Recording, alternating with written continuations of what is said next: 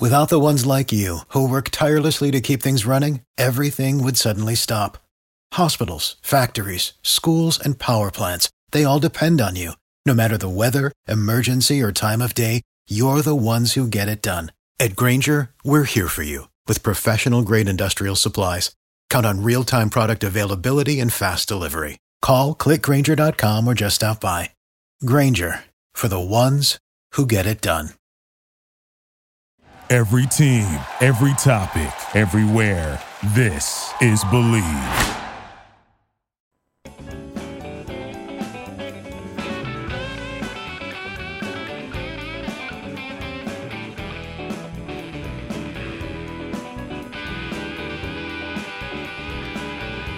Welcome, everybody, to another edition of After Hours with Defo and Luby. Jeff DeForest and Mike Luby Lubitz here with you on the Believe Podcast Networks. And as we said, don't believe her when she says she doesn't want anything for Christmas. I'm not buying you a gift, and don't buy me one.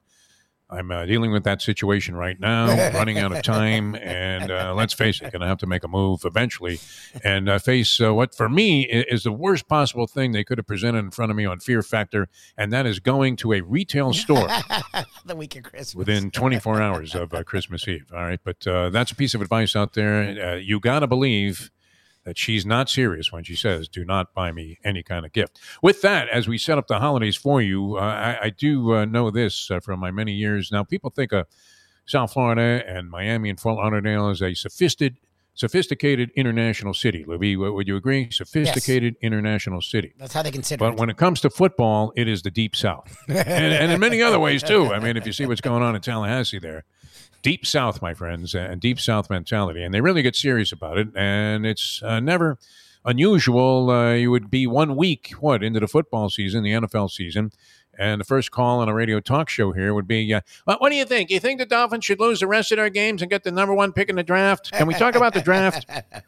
And they're talking about the draft in like September. So it's never too soon. I learned that, especially if you originate here from South Florida. A pleasure to welcome to the program. And this guy is a qualified draft expert, college football expert, NFL analyst, Ryan Roberts, who you can also find on the Believe Podcast Network. And he is an analyst and has the riseanddraft.com website, also SI Now, and his own thing here on Believe and Mav Sports. So well accomplished and with many different platforms. Ryan Roberts joins us here on After Hours. Ryan, great to have you on the show. Thanks for being with us. Absolutely, fellas. Appreciate having me on. It's great having you on. And, of course, we're immersed in the middle of the bowl season. We had a lot of varying opinions on what was going to happen, although we did believe coming out of the chute that underdogs were going to prevail in most of these games. And they came out and opened up like 7-1 against the spread, the underdogs. And lately we've seen a little bit of a tail off, a reversal in that. How intense are you and intent are you on the bowl season? And have you seen anything definitive that has come out of what we've witnessed so far? I mean, it's really interesting because I feel like every year we now deal with the opt-outs and trying to figure out who's going to be playing in bowls specifically, especially with NIL, obviously, this year. There's a lot of players that are looking out for their best interests, which, especially for teams that aren't making the college football playoffs. I don't blame it at all. It's more, I think it's just, I'm a traditionalist in a lot of ways, so I love the bowl season just for what it is. Every day you turn on TV and you can watch some football. Yeah. So I'm not too much enthralled in trying to figure out what the landscape is. I'm not betting on the games in bowl season, especially with there's so much uncertainty on who's playing, who's not playing, any of that. But for me, it's just it's a nice ending to the season. It's honestly the beginning for when things get really busy for me, because now I'm really getting into the final reports, and that's kind of where everything is right now. But it's obviously very nice to wake up on a weekday, being off close to Christmas now and being able to just watch football. It's a joy, to say the least. So we're talking with Ryan Roberts of many areas, but he focuses on the draft, NFL analyst, also big college football follower. And you and I follow him on Twitter at RiseNDraft. You and I went back and forth a little bit when it came to National Signing Day, and you ended up hitting a lot of guys, and you were all spot on, especially with the Marcus Freeman hire before it was even really talked about. I mean, Notre Dame was supposed to going big fish hunting, and you were hearing things about Marcus Freeman, and then I started talking to some Notre Dame people, and they were all in on Marcus Freeman. He became the head coach and kept a lot of the staff, whatever that tells you about Brian Kelly. We talked with the AAC commissioner, Michael Oresco, a couple days ago about a lot of different things, but we focused on NIL for a little bit there, and he was sort of scared to death as a commissioner about NIL. You, as a guy that follows college football really closely, what are your thoughts on NIL? Because I was a little excited about it because I thought it was time for kids to get paid. The problem is there's no rules or regulations, really. As we're seeing now, it's sort of evolving by the day.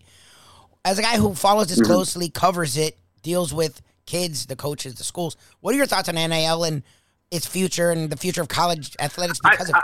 I think that there's good and there's positives and there's negatives to it, just like there is to everything. To be honest, it's because there's just such a disconnect between the NCAA and kind of the hierarchy, because obviously it is at the top, but what power do they really have over these programs and over these athletes? They're kind of governing themselves to a degree when you really think about it. So I think it's going to be all about, in my opinion, how the colleges and these universities structure themselves to help these athletes. I think that that's really the best thing. And I know from a recruiting standpoint for a lot of high school kids and a lot of kids that were, maybe were entering the portal and then coming back out. The thing is, like, what do these how are these programs willing to help, and how educated are they on helping them? And I know there's some programs that are even thinking about, maybe making courses to, in the future that are better suited to helping these, almost like a business side of things for these athletes. And it's a tough sled, and there's a lot of layers to it, and I think there's this fine line between trying to figure things out, because at the end of the day, these high school athletes, it's so easy for them to change scenery, even once they get to college, with what the transfer portal is, that there is a trust that is going to happen. And we always say, like, oh, you're going to pick this school, not the coaching staff and all that good stuff. But we know in reality that these players are going to play for coaches, and they're trying to, get theirs while they can. So, I mean, the Quinn Ewers thing was just crazy. He reclassifies to Ohio State, from a junior to his graduating senior. He goes there, he plays, I think it was like 4 plays or whatever it is. He made $3 million, and now he comes back home into Texas because and why did he do that? It's because Texas didn't have the NIL stuff in place where he could make money off his name, image, likeness. That's why he left the state of Texas for high school football to begin with. So he played the system, and I think that there's definitely a disconnect between the NCAA and these colleges and these universities and these players.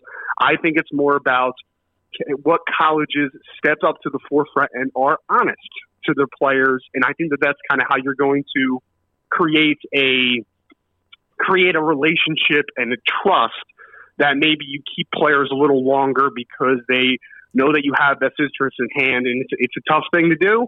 It's not going to be perfect. So, but I do really like the opportunities for these players to make money.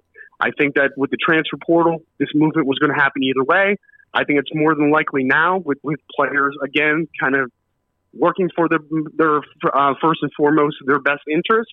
But I really do think that it's a long time coming for these players to be able to make money off of their name, image, likeness, because they're not seeing any of the money that are making these universities, multi-million dollar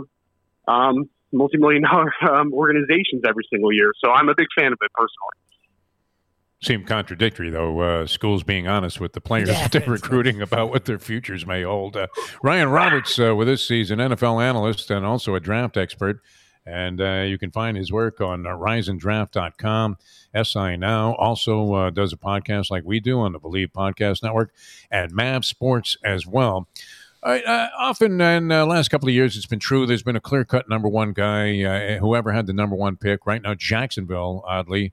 And we're big proponents of the idea of reversing the draft order and not rewarding futility, because it seems the same inept organizations go out and make the same mistakes and or ruin a guy who is a surefire prospect year after year after year, and it just keeps perpetuating itself. Why not reward the teams that actually go out there and are well run and are top organizations, and let these teams flounder on the bottom until they figure out another way to get it done? Maybe hire better executives, coaches, or be better in free agency or developing their own players. But you had Joe Burrow. He was a clear-cut number one. He was going number one no matter what a couple of years ago. And Trevor Lawrence this past year, it strikes me that there is no clear-cut number one, position player that's going to be available in this draft. A lot of names talked about.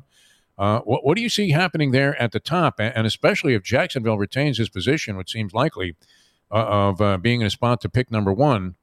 Is there any possibility that, having seen Lawrence kind of flounder this year, that they would be willing to either trade that pick or draft a quarterback? I would say that they're a great trade back candidate because, like you said, they're not in the market for a quarterback with the number one overall pick, and luckily they do have some options, in my opinion, that are kind of close together. You know, we talked about the Kayvon Thibodeaux of the world out of Oregon, defensive end, Aiden Hutchinson out of Michigan, defensive end, Evan Neal out of Alabama, maybe a little further down a Kyle Hamilton from Notre Dame just because he's a safety and that tends to be a little bit undervalued. There's a couple nice corners in this class. There's a lot of offensive linemen. It's a good class. It really is. Obviously, the troubling thing is, though, it's easier said than done to be a trade back candidate at the top of this class because teams are most likely to trade up and to panic to figure out the quarterback position. Is there a guy that is suitable and that you would be happy with to mortgage the future potentially as far as draft capital wise and move up to number one? I don't think so right now, to be honest with you. I mean, I can't even tell you who would be the first guy because I think no matter who you're talking about, and I've talked to a lot of scouts around the league that have varying orders, and a lot of them are very different, very. So there's a lot of question marks to figure out. Is it Matt Corral from Ole Miss? Is it Kenny Pickett from Pitt? Is it Carson Strong from Nevada if his knee checks out? I think there's a lot of guys that are in the conversation. I don't think that any of them are worthy right now of being the first overall pick. So I think Jacksonville's going to end up sitting there. Now, the next great question is, you've drafted defensive ends early over the last few years. Josh Allen's a good football player. Caleb Von Chason was a little bit of a reach, but, I mean, he was still first-round pick only a couple years ago. Are you still going to try to figure it out with him? Do you take the potential best player on the board, and if it is a Kayvon Thibodeaux? Do you take Evan Neal, number one? I think there's a lot of question marks, but unfortunately, I don't know if Jacksonville is going to be in a great situation to trade down just because I don't know if there's a quarterback at that top spot that a team's going to be willing to, again, mortgage some draft capital and mortgage a little bit of your flexibility draft-wise to go up to right now. I really don't see that guy right now. Ryan Pickett, Corral, Willis, Howell, those are the four guys you hear in the first round a lot, and now Strong has declared himself, so he seems like a first, second round guy. But like we've seen in years where there's not studs. Like we're coming off a year where there was two legit dudes in Lawrence and Fields, and Wilson just worked himself into the conversation. The year before there was three legit dudes in Herbert, Burrow, and Tua. This is one of those years that's not the case, but we still feel like teams are going to force, because none of these guys to me are real first round guys in any other draft, but this year 4 may go. You still see guys going top 5. Like to me, a Kenny Pickett's a nice guy, but this time last year he's a 4th round pick, like 3rd round pick. To see him go top 5 to me seems like a super stretch. I know teams need quarterbacks, but geez, like we've seen when teams force it, that's what it is. Like, just because you need a quarterback, if a guy's not the guy, it doesn't matter what you need. You know, like if Kenny Pickett's not a starting quarterback in the NFL, it doesn't matter what you need. Yeah. Well, I would say I think 4 is the number. I think that there are going to be a couple guys that go top 10, top 15 potentially. I think it's going to happen. I don't think it's like a lot of people are comparing it to the year that like EJ Manuel came out when he was the 15th overall pick. Like I don't think it's quite that bad. I don't think the first quarterback's going to be the 15th player off the board. Like I think that there is going to be 1 or 2 guys that are drafted early because the demand will be there, and I think that there is some talent. I think that it's a bit underdeveloped, to be honest with you. But I do think that you nailed a few of the names on the head. I think Matt Corral is slam dunk top 50. Like I would be very, very, very surprised based on everything I'm hearing if he makes it out of there. Kenny Pickett, it's so funny in the draft world, man, because watched a couple games because obviously he's getting the hype. You know, it's great after 4 years of mediocrity and like, oh, cool, you know, great jump, right? And I'm like, I watched a couple games, so I'm like, cool, man. Like, I can get down with this. I think I put a mid-3 on him, you know, a third-round grade. I'm like, I can make that happen. I could, you know, there is. I compare him to Matt Moore that used to play with the Dolphins, you know, and I think that he has some parallels. Like, he's a good, very good backup. Could spot start for you. Could be a, you know, stopgap quarterback potentially. Like, I think that's what Kenny Pickett is. But I again, there's going to be a lot of conversation about the hand size with him because, you know, at junior day, he's measured 8 1/4, which would be, I believe, tied for the smallest quarterback hands that have ever been drafted ever. Not just like in recent years in the history of the NFL draft. So there's going to be a lot of conversations about it. I do think that he ends up going first round. Unfortunately for him, because I think there's going to be a lot of eyes put unnecessarily on him, because I think that he is a kid that should have just been developmental guy and see what he can do and be a good solid backup at worst case scenario. Like, I think there's a good floor for Kenny Pickett. I just don't see that type of guy. He doesn't not a franchise mover in my opinion, but those are a couple. Sam Howell's got a shot. He's a weird one because he's only a true junior, but he is Senior Bowl eligible if he chooses to declare. So I imagine he'll be down in Mobile. Carson Strong, like you said, he's got the medical check on the knee. We'll see what that looks like. He's the only guy personally, just from my perspective. I have a late first-round grade on Carson Strong, very late first.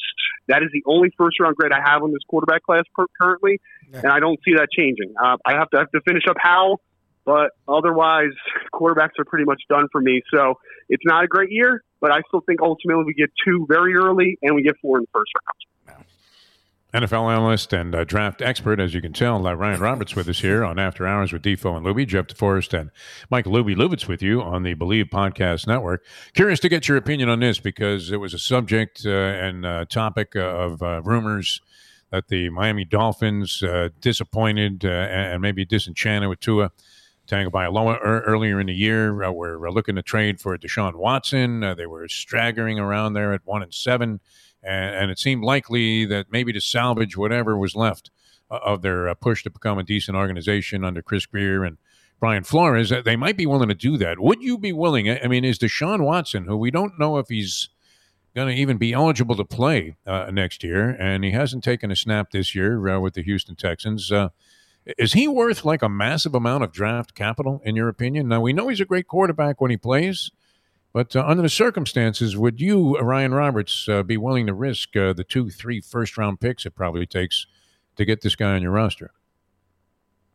Not right now. I need to be very not right this second. If everything in a vacuum is, if you're asking me, is Deshaun Watson as a player worthy of 2 to 3 first-round picks and a big contract?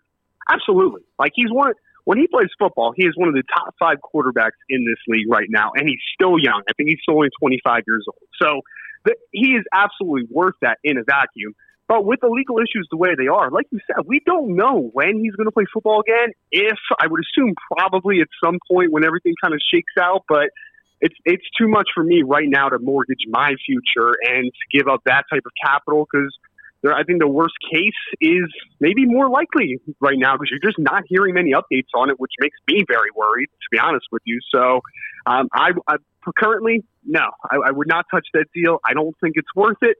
As a player, absolutely. But with too much situation, like I need to figure this thing out a little bit. I need to kind of see firsthand, what the real information is, not just the stuff that's thrown out to the media. I need to kind of have a clear eye on what is the next steps and what is the timeline. Otherwise, you're just gambling at that point. So I personally would not touch that deal right now. The fans, Ryan, virtually every team that misses the playoffs think that the drafting process of their organization that they root for is bozoic at best, and that almost anybody could have done a better job. Every franchise has its case of just blatant, maybe franchise-changing mistakes. Many people think that not taking Justin Herbert instead of Tua was that for the Miami Dolphins, that set them back like light years in terms of any possibility of advancing, even though Tagovailoa has played okay and has been winning ball games for them for the last several weeks. Who, in your opinion, is really the worst organization in terms of their draft history? I mean, there are certain givens. You get the number one pick. Okay, you're taking Trevor Lawrence. That doesn't take a genius. But overall, we were talking a few Super Bowls back with Anquan Boldin, who, of course, could have been selected by the Miami Dolphins. And instead, Dave Wannstedt sabotaged himself by taking a nondescript linebacker who never sniffed the defensive snap named Eddie Moore.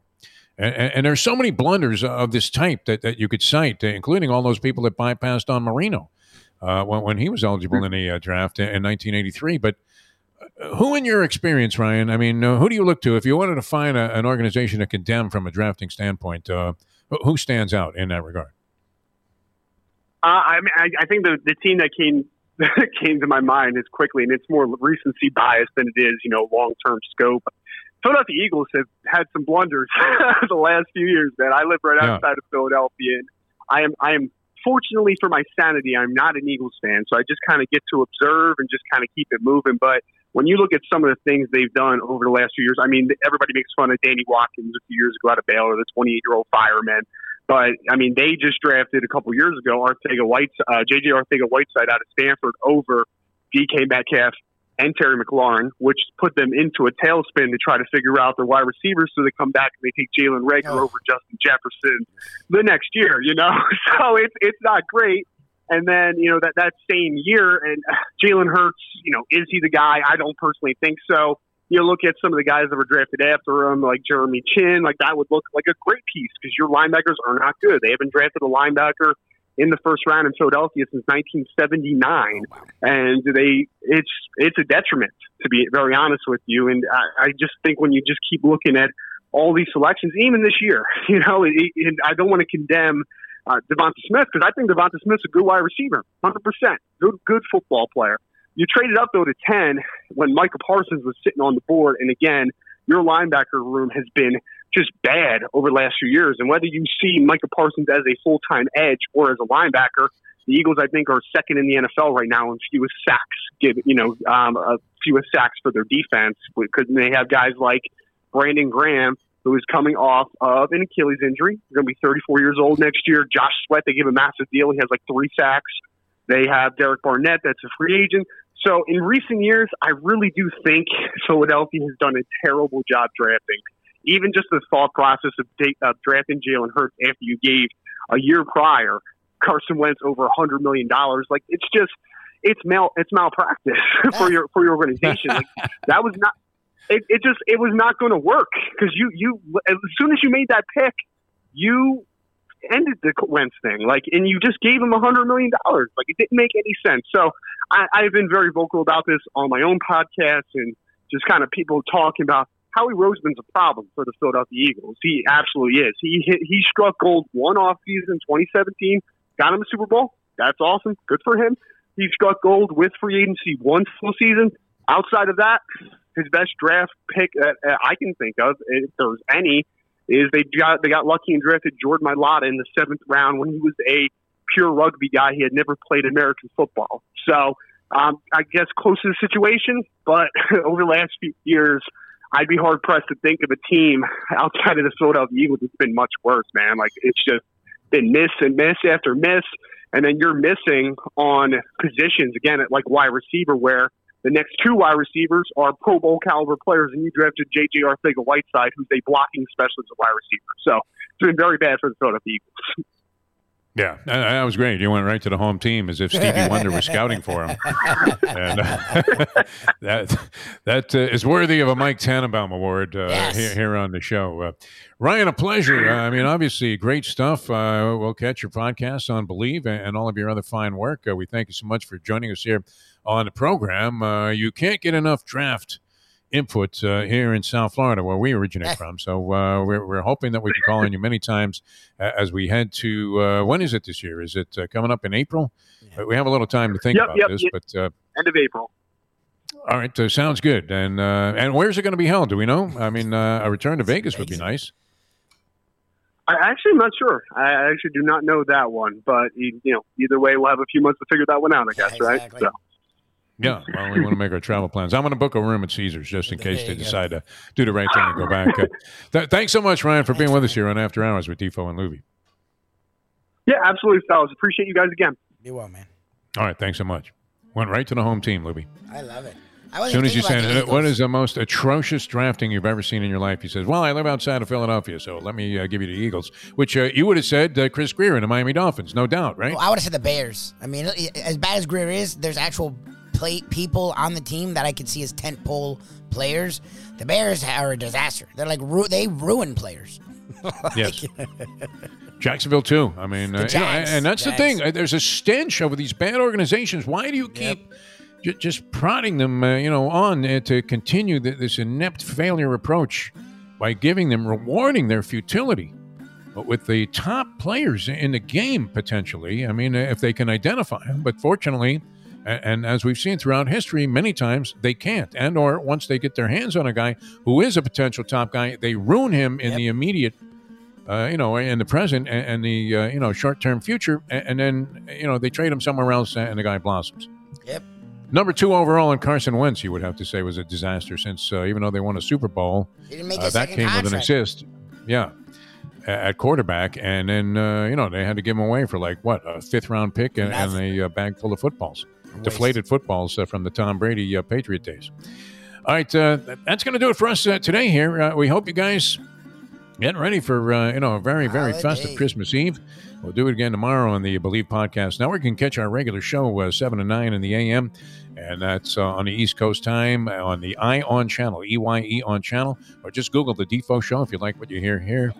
You will, I'm sure, enjoy the expanded version. I can't guarantee it. I don't make any guarantees. It's not like I'm Joe Willie or something here. I don't know. I think we're going to get crushed by the Colts. What was he supposed to say? Exactly. Geez, what are we doing on the field with them? Shula? Bubba Smith? You got to be kidding me. I don't even know if we show up in Miami. What are we doing? Maybe just to eyeball some girls on the beach in scantily clad bikinis. All right, for Mike Luby Lubitz, you guys have a great day, everybody. We'll see you tomorrow on the Believe Podcast Network with After Hours. Catch us, as I said, on ION channel, 7 to 9 Eastern time, or just Google the Defo Show. I'm Jeff DeForest for Mike Luby Lubitz saying, as we exit this edition of the program, you gotta believe. Recently we realized it's not just hurricane season that can hurt us. Any time of year, things can happen to your home or business. And the insurance company can be your friend, but they also can be your enemy. Horizon Public Adjusters, Justina Testa, are here for you to help this process go so much easier. Before you call the insurance company, call Horizon Public Adjusters and Justina Testa at 954-809-8752. Would you go into court without an attorney? So why would you go up against an insurance company without Horizon Public Adjusters and Justina Testa? 7 to 10 times more money recovered with a public adjuster than if you went on your own. If there's no recovery, there's no fee. Give them a call at 954-809-8752. Why go up against insurance companies alone when you can have Horizon Public Adjusters and Justina Testa on your side? Play the ponies in style at Champions, the outstanding simulcasting room at beautiful Hialeah Park. Yes, the grand old lady of thoroughbred racing has never been more vibrant, and you can wager on the races from the top tracks around the country while enjoying a cocktail at the Brass Rail Bar or any of the fine food served throughout the facility. If poker is your game, you're covered in style, and you can play all your favorite Vegas-style games, including blackjack, craps, and roulette, in Hialeah Park's sizzling hot casino. Get a player's card when you walk through the door for all kinds of generous amenities, including our favorite, free play, when you come out to the ultimate casino and entertainment destination, Hialeah Park. These days, we're all looking for comfort anywhere we can find it. Thank goodness for Landlubbers Raw Bar and Grill in the Plantation location, because they are making sure you are as comfortable as possible. First of all, they're not only open for delivery and pickup. All you have to do is go to landlubbersbarandgrill.com for both pickup and free delivery. Their hours have changed a little bit. Monday through Thursday from 3:30 to 10, and Friday, Saturday, and Sunday from 11:30 to 10. You're going to have the best wings in the world. You're going to have a great burger. You're going to have their amazing soups. Again, Landlubbers, Raw Bar, and Grill. It's nice and easy. Just go to landlubbersbarandgrill.com for both your pickup and free delivery. Thank goodness for Landlubbers for making you always feel right at home. For the ones who work hard to ensure their crew can always go the extra mile, and the ones who get in early so everyone can go home on time, there's Grainger, offering professional-grade supplies backed by product experts so you can quickly and easily find what you need. Plus, you can count on access to a committed team ready to go the extra mile for you. Call, click Grainger.com, or just stop by. Grainger, for the ones who get it done.